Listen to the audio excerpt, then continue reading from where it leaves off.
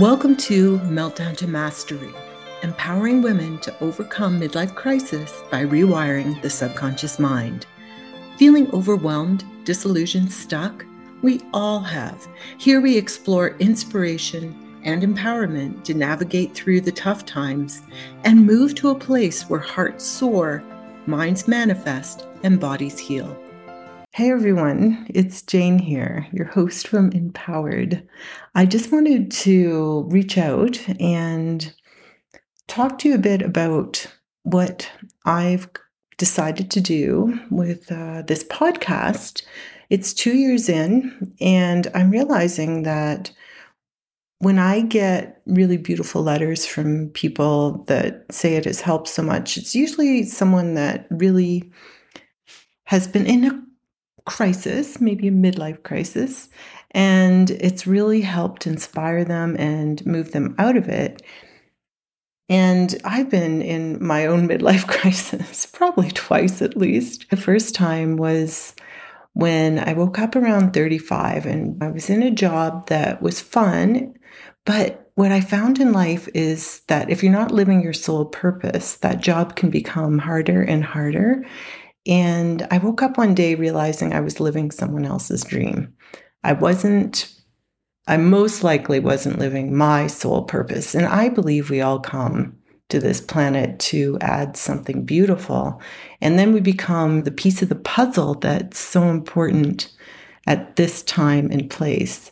And so at that time, I did some soul searching and I asked the universe, what is my purpose? And if I need to change and follow that purpose, I'll know it, I'll feel it, and I'll get the message.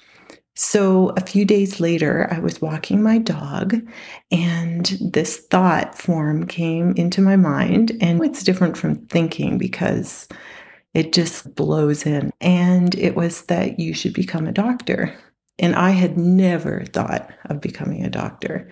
In fact, my mom had brought me up very naturally. I don't think I'd ever even been to a doctor more than once or twice in my life.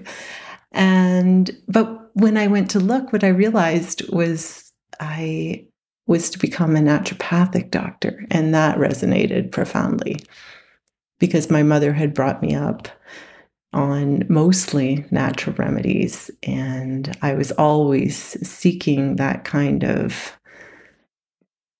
remedy. And I was enrolled to become a naturopathic doctor within 2 months. And then that was quite the roller coaster ride because I got pregnant with twins shortly after that. So I was in my first few months when I got pregnant with twins, I had my girls and I took about 9 months off and then started back into the program just part-time because it's pretty intense. And at that time, I was determined. I knew that this is something that I should do. That it was hard to study and have young children at that time, but it felt very important.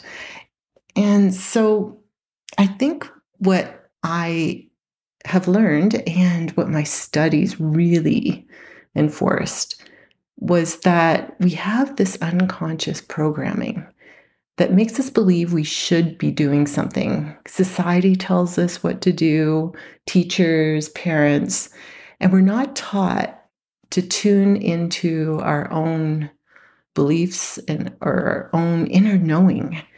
And we continue onward and sometimes become very successful, but eventually it feels hollow. And I think that's where I want to really focus this podcast. It's when we come into those times that feel like crisis, and often it's in midlife, so midlife crisis, and we're soul searching. We're really digging deep to understand why we have this hollow feeling, sometimes sadness, sometimes money just doesn't cut it anymore. We might be really successful at what we're doing, but it just feels unfulfilling. And we even question what life is all about, because if there isn't that inner purpose, then we don't have the navigation system in place.